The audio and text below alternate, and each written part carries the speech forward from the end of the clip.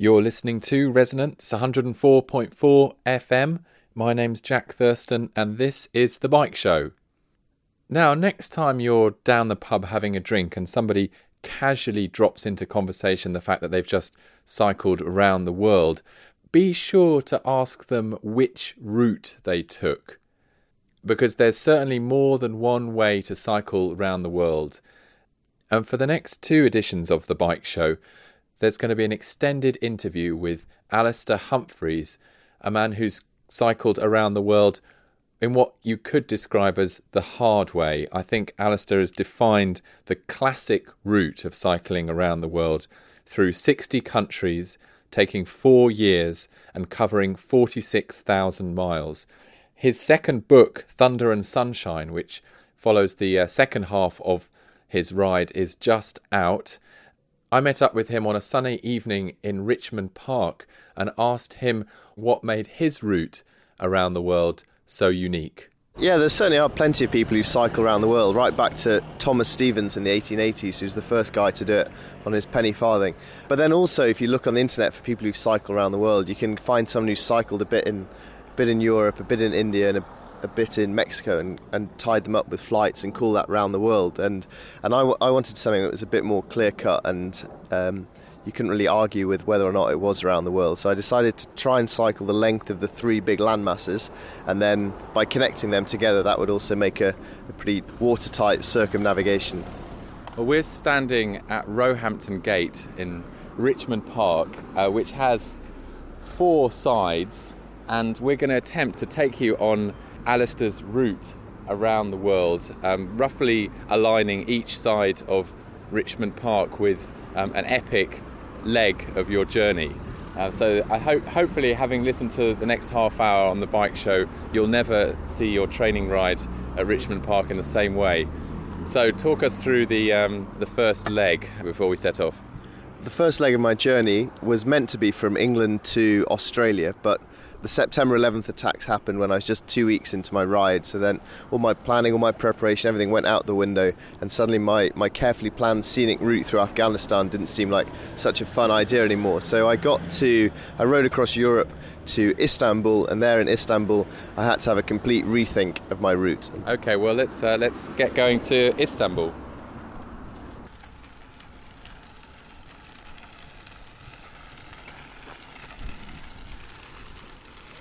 Now, you've written a book about your journey. You've written 2 books, actually. The second book has just come out.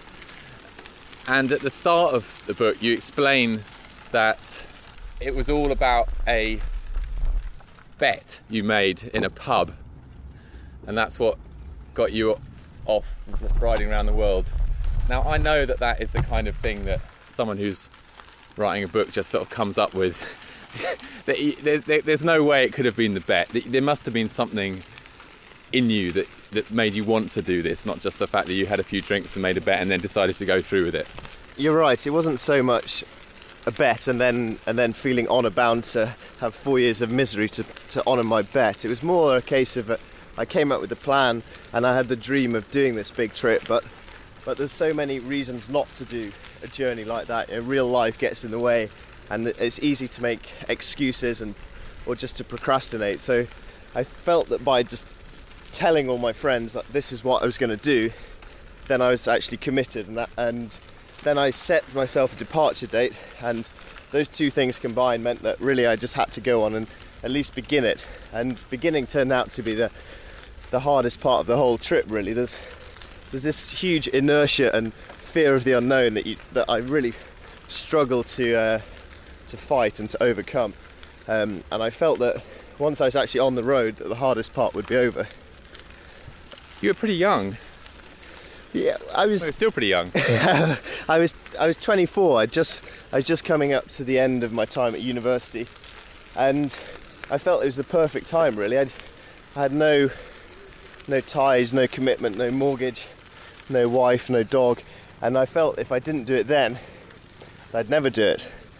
And I didn't have very much money, but I felt that if I hung around until I did have enough money, then real life would have taken over and I probably would never have started. So I thought the best thing was just to get going, really. And what was that first day like? First day in the saddle, can you remember it? Yeah, I can remember it vividly. The first day was probably the worst day of my life, which either means it was a very bad day or it means I've had a very good life.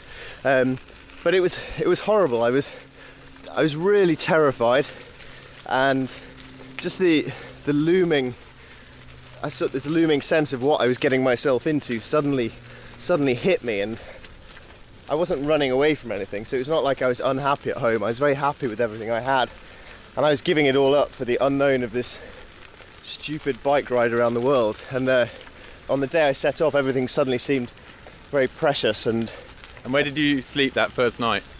I left from my mum and dad's house in Yorkshire, and I rode each day to a different friend's house down through England. So the first night was down in Cheshire, down near Manchester, and I tried to ease myself in gently, but I ended up actually doing 80 miles the first day, and I wasn't particularly fit when I started, so it was pretty painful start. When did you feel like you were hitting your stride? When did you kind of relax into it and feel like I've got a rhythm now, and this is something that I'm potentially going to enjoy? I really oscillated massively for about 2 years, really. The first couple of years I was alternating between being wildly excited by the freedom of it all, and then the downside of freedom and solitude is also the loneliness and the boredom, and then I'd get really down and verge on giving up.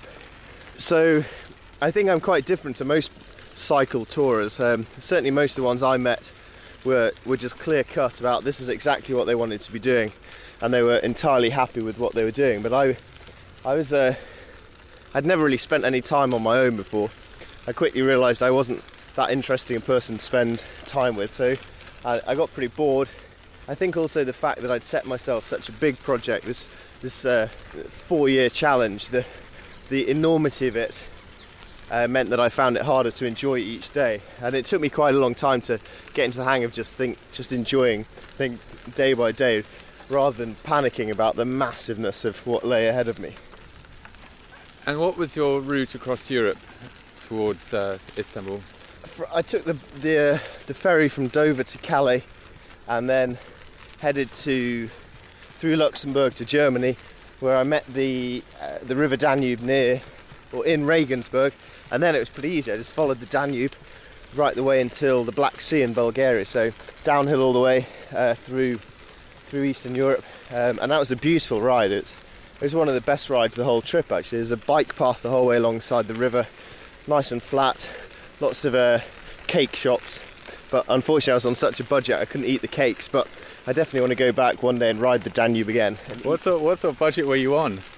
When I set off, my worldly wealth was £7,000 worth of saved up student loans, and I just didn't know how long the trip was going to take, so I knew £7,000 probably wasn't enough however long my trip was going to be, so I just had to begin with this ridiculously miserly attitude. It helps being a Yorkshireman for that, I guess, but that certainly didn't really add to my cheerfulness either. When I got through Africa on $1 a day, which was it was pretty depressing to do, but I guess the majority of Africa do that for their daily life, so I can't really complain too much. But being a sort of softy Westerner, I found it pretty tough. You arrived in Istanbul, and then you had to make a decision. The way forward just seemed a bit too uncertain, riding on towards Iran, Pakistan, Afghanistan. Because this was in just after September 11th in 2001, right? Yeah, this was September 11th happened when I was in Germany. I was riding along the Danube and it was pouring with rain, and I didn't even hear about September 11th until I think it was the 13th of September. So even in Western Europe, you can be pretty isolated on your bike if it's pouring with rain and no one's around. So yeah, from Istanbul I had to come up with a new route. I felt I couldn't really go forwards. A big part of me just wanted to use this as a good excuse to give up the whole stupid idea and go home with my pride intact. I also wanted to carry on, so I had to look into all sorts of different options, and the one that I ended up going with was to head for Africa. which was completely unplanned, but in my more upbeat moments I thought that was exactly the sort of adventure that I wanted, and the exact sort of spontaneity that I was dreaming of having. I guess things must have been pretty different as soon as you left Europe behind. You must have been seen as really much more other than you were in Europe. I mean, of course, as people riding bikes, we are always, to a certain extent, other. But heading into the Middle East, you must have looked a very strange sight on your bicycle. Yeah, it's quite interesting that the further you travel away from home, if you cycle from here now, for the first few days everything's quite normal, and heading across Europe everything's quite normal. But the further you pedal, the stranger things become. But on that same note, the further you pedal, the stranger you become to the people who see you every day. So an English guy cycling through Europe is a pretty common occurrence, but as soon as you get into the Middle East, especially post September the 11th, then suddenly you become a circus show, a freak show, a comedy act, a source of charity, and a source of general hilarity for locals everywhere. So yeah, once I got to the Middle East is when it really started to feel adventurous, and although that should mean it was more difficult, it actually meant it became more fun and exciting, and people started responding to me. And the Middle East is where I first experienced the massive generosity of people that you meet when you're travelling by bike, and people just were so kind and welcoming, and it was a really eye-opening time actually. I'd headed into the Middle East terrified about what might happen to me, and actually the only way I was ever going to die in the Middle East was from overfeeding, from the incredible hospitality of people I met everywhere there.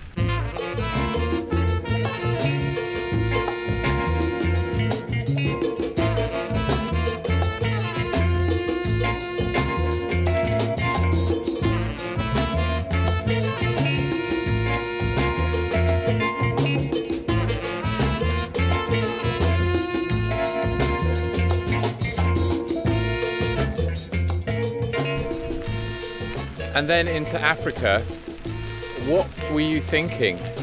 What were your expectations of Africa? Had you been there before at all in your life? I had actually.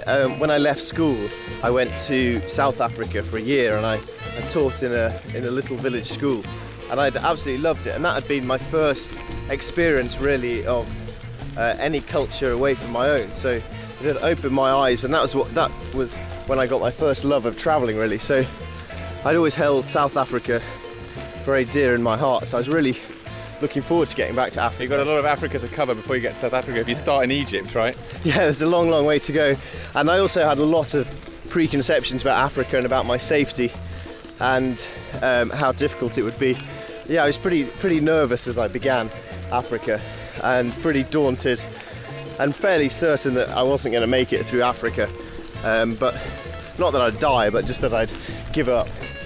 So I was pretty full of doubt when I began it. Because people say that there's a kind of corridor of three countries, I suppose, Sudan, Congo and Angola, which connected are a pretty impenetrable wall of fighting, crime, hostility, disease, hunger, you name it.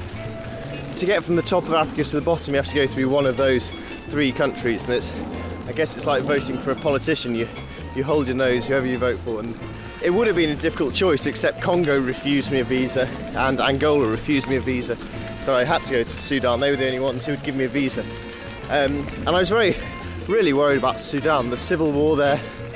I was really worried about my safety, and also it was a huge desert I had to cross, and I was very worried about that. But as was so often the case on my trip, that the place I'd worried about most turned out to be the friendliest, kindest, and the Sudanese were just incredibly fun, friendly, generous people, and it was a huge highlight of my rides coming through Sudan.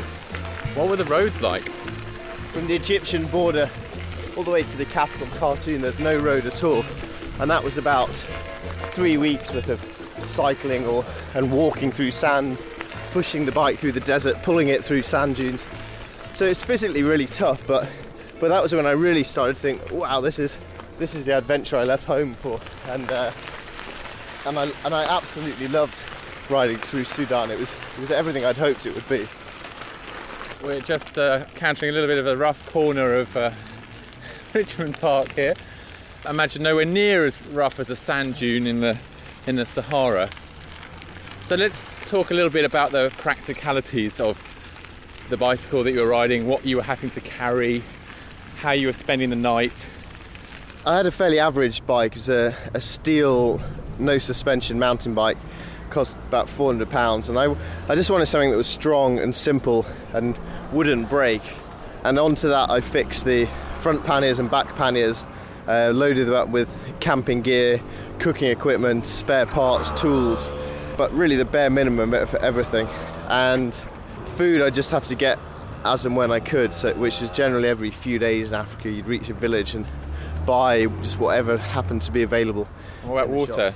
And water again was a constant hassle, really, because it's so vital and yet so heavy. Quite hard in terms of discussing with locals how far it was to the next source of water, because for people don't really have distances in terms of kilometres or hours, and if they do, then they've never been on a bike, so they don't know how long it would take on a bike. So that became quite an art form, trying to interpret people's opinions as to how far it was to the next bit of water.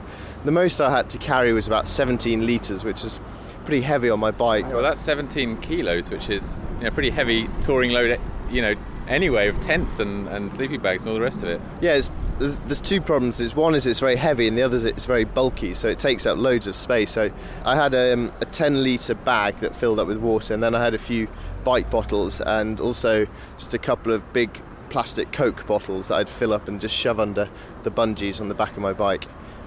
Now, I have to confess, ever since I started doing more than a few days riding on a bicycle, I had a dream to ride a route close to the Great Rift Valley. Is that the route that you followed? The Rift Valley, I suppose, originally it began up in the Middle East in Jordan with the Dead Sea. So I came down through there, through Egypt, through Sudan, into Ethiopia, and from there into Kenya and Tanzania, which is classic Rift Valley territory. And that's the real, I suppose, the cliched view of Africa is what you get in East Africa. The big open grasslands, the incredible sunsets, the Maasai men in their magnificent robes with their spears. And so to be cycling through that sort of thing that you've seen so often in your life on TV felt quite surreal, really, but also really exciting. And although I was finding it hard, I always had a sense of privilege and disbelief, really. I can't believe I'm doing this. I'm actually out here on my own in the middle of Africa, and not only am I surviving, I'm thriving, and I feel safe and I feel welcome, and I've cycled all this way from home, and so that was quite an upbeat time of the journey, really. It doesn't seem like it would feel safe. Why does it feel safe, and when did you realise that things weren't as dangerous as you might have thought? Well, I think it was the Middle East and then Sudan, both of which you don't really imagine as being bastions of safety and friendly people, but I realised in those places and everywhere really that 99% of the world are nice, normal people like everyone around us here. We don't feel worried now, so if you don't worry here, then why should you worry in another place? And I just felt the hospitality and the kindness, and cars stopping and giving me water and people waving, and the real curiosity. Whenever I got to villages, people were really eager to find out about my trip, but almost always in a very positive way. So I felt very safe amongst the people, and then also as I spent so much time camping on my own, I became very confident at that, and I realised that if you're in the middle of some strange country and if nobody sees you run off the road into some bushes, then nobody in the entire planet knows you're hidden in there, and you can't really be any safer than that. Wild places and the night time started to become allies and friends rather than the fearful objects that they're generally perceived to be. And what about wild creatures that might sniff you out? It would be a very brave wild creature to sniff me out after several months of pedalling with not many showers. The biggest animal worry really was dogs, and that was true all around the world, of dogs, vicious, evil, untrained, wild dogs. Everywhere, almost every country in the world, they just love chasing cyclists and trying to bite a chunk. So dogs were pretty scary, and I worried about things like mosquitoes for the risk of malaria, and I worried about snakes and spiders and scorpions because I'm scared of them, but I actually hardly ever saw any. But the big scary animals of Africa, the lions and elephants and crocodiles, unfortunately they only really exist in the big game parks. So for the rest of Africa, there sadly really isn't any risk from them. So that was never a huge danger, and by far the biggest danger of my whole trip really was cars. Lunatics driving cars, often really crazy drivers with very, very dangerous vehicles. That was easily the biggest worry of my trip, really. So down to the tip of Africa, down to Cape Town, you must have felt as though, you'd done your first major landmass, your continent. How did you summon up the enthusiasm to kind of do it all again up the Americas? That's a really good question, because it was a massive difficulty, really. Getting to the end of Africa was everything I'd been dreaming of and working towards for a year, and so to get there was just a huge triumph, really. It was amazing. But then getting to an end just throws you right back to a new beginning, really. So from there it was then right back at stage one, and I found it mentally really hard to galvanise myself to carry on. And a good chunk of me thought I'd ridden through Africa.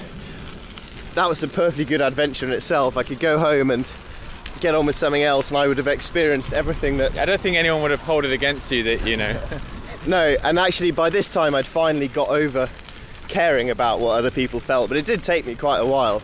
And I think it's true, if I'd come home then I would have had a perfectly amazing adventure and it would have been fine. But the rule I had was that I was only allowed to quit if I had anything better to do with my life. Where are you going to find something better to do when you're on the road 12 hours a day? Well, that's what I was constantly looking for, and I never found anything better, which was why I made it round in the end.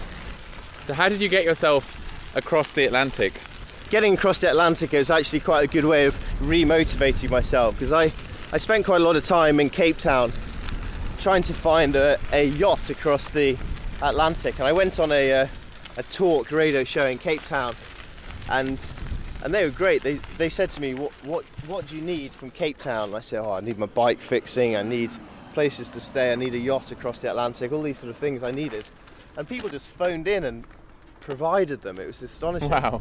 The yacht didn't come quite as easily as that, but certainly from it came good contacts, and then I just had to I started working at Cape Town Yacht Club, just making myself useful, pulling up ropes, scrubbing decks, just proving that I'd be useful, really. And from that I managed to wangle a free berth on a yacht.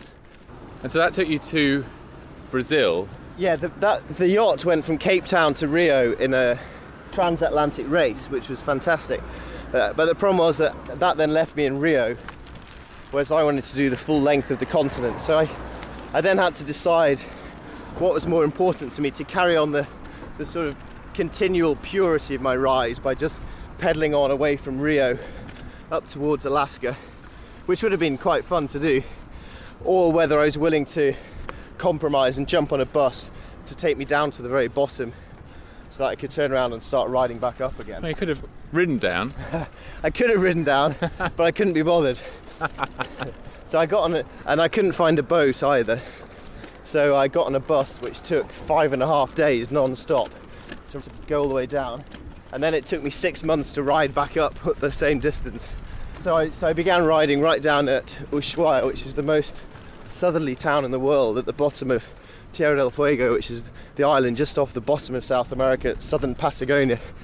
And I did find it quite hard to get the motivation, but Patagonia was such a wild and beautiful area and so perfect for biking that I quickly got fired up and enthusiastic again.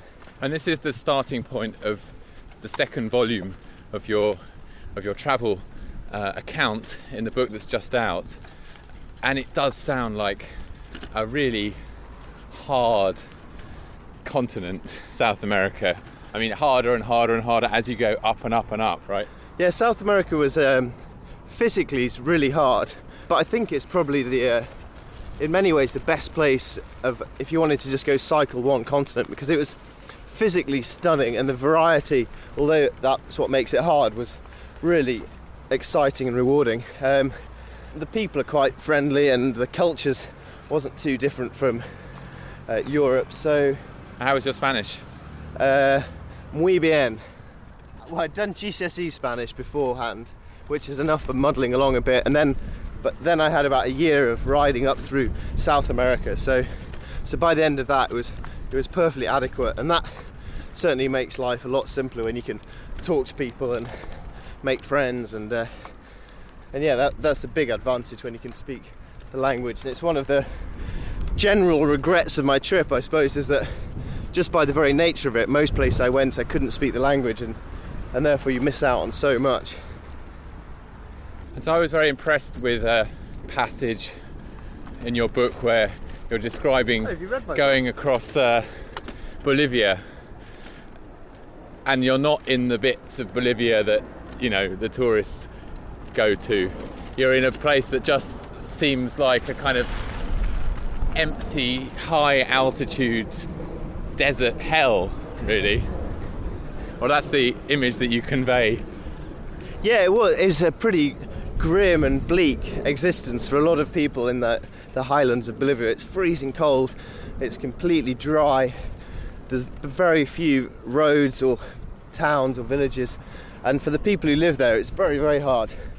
If you drive through it on a bus, as most tourists will do, just going from one destination to the next, then it would seem like a beautiful bit of wilderness, but to cycle through it was really tough. It was freezing cold, it was windy, and it was quite grinding just from just experiencing the poverty of the people who lived in those areas. So, I mean, what kind of interactions did you have with the people up there when you're, you know, asking them for some help or some water or a bit of shelter? It was always really positive, and I only ever got, whenever I asked for help regarding somewhere to sleep, I was only turned away once in the world, and that was in Austria in Europe. So a place like South America, the worst that would ever happen is they'd say, yeah, sure, you can put your tent up here, which is all I really wanted, just to be somewhere safe. But more often than not, you get taken into the house and fed and looked after, and I'd always try and emphasise that I didn't want any food and I didn't need anything, but because the people were generally so poor, but they would always ignore me and feed me, and it's quite a hard thing, because in terms of knowing whether to pay people or not, because if I offered money, 99% of the time people would be offended and not want it, and yet I felt bad being a rich person taking food or shelter from these people. But I suppose the only justification to myself is the people that were voluntarily offering it and seem to just really enjoy a bit of variety in their lives, of this freak from England with the funny bike and the big hair sleeping in their house, and people seem to really enjoy that, and I certainly really enjoyed it, and I gained so much from it, not just the food or something, but just the company, I suppose, as much as anything. I mean, did you think a lot while you were turning the wheels about the inequalities of the world and the conditions that these people were in, and why that might be? Yeah, a lot of the time. It was just so glaringly unfair, really, that the vast majority of my trip was through areas that were of people who were far, far poorer than me, and people who would never, ever be able to do what I was doing. They just simply could never, ever have the freedom, whether that's the cash or the political freedom to travel. And I did find it hard to come to terms with and hard to justify in my head. Did it change your worldview at all? I suppose it did, but not in a hugely positive way. My impressions of people's personalities and the general good nature changed in a positive way, but my young idealistic hopes of changing the world got pretty dented. Seeing a lot of evidence of people who tried to make change and without a great deal of success. So I don't think I'm quite an old cynic, but I was certainly no longer such a shining young idealist. I was in conversation with Alastair Humphreys, and to find out how he got on in North America and Asia, you can tune into The Bike Show next week. Until then, thanks for listening, and chapeau.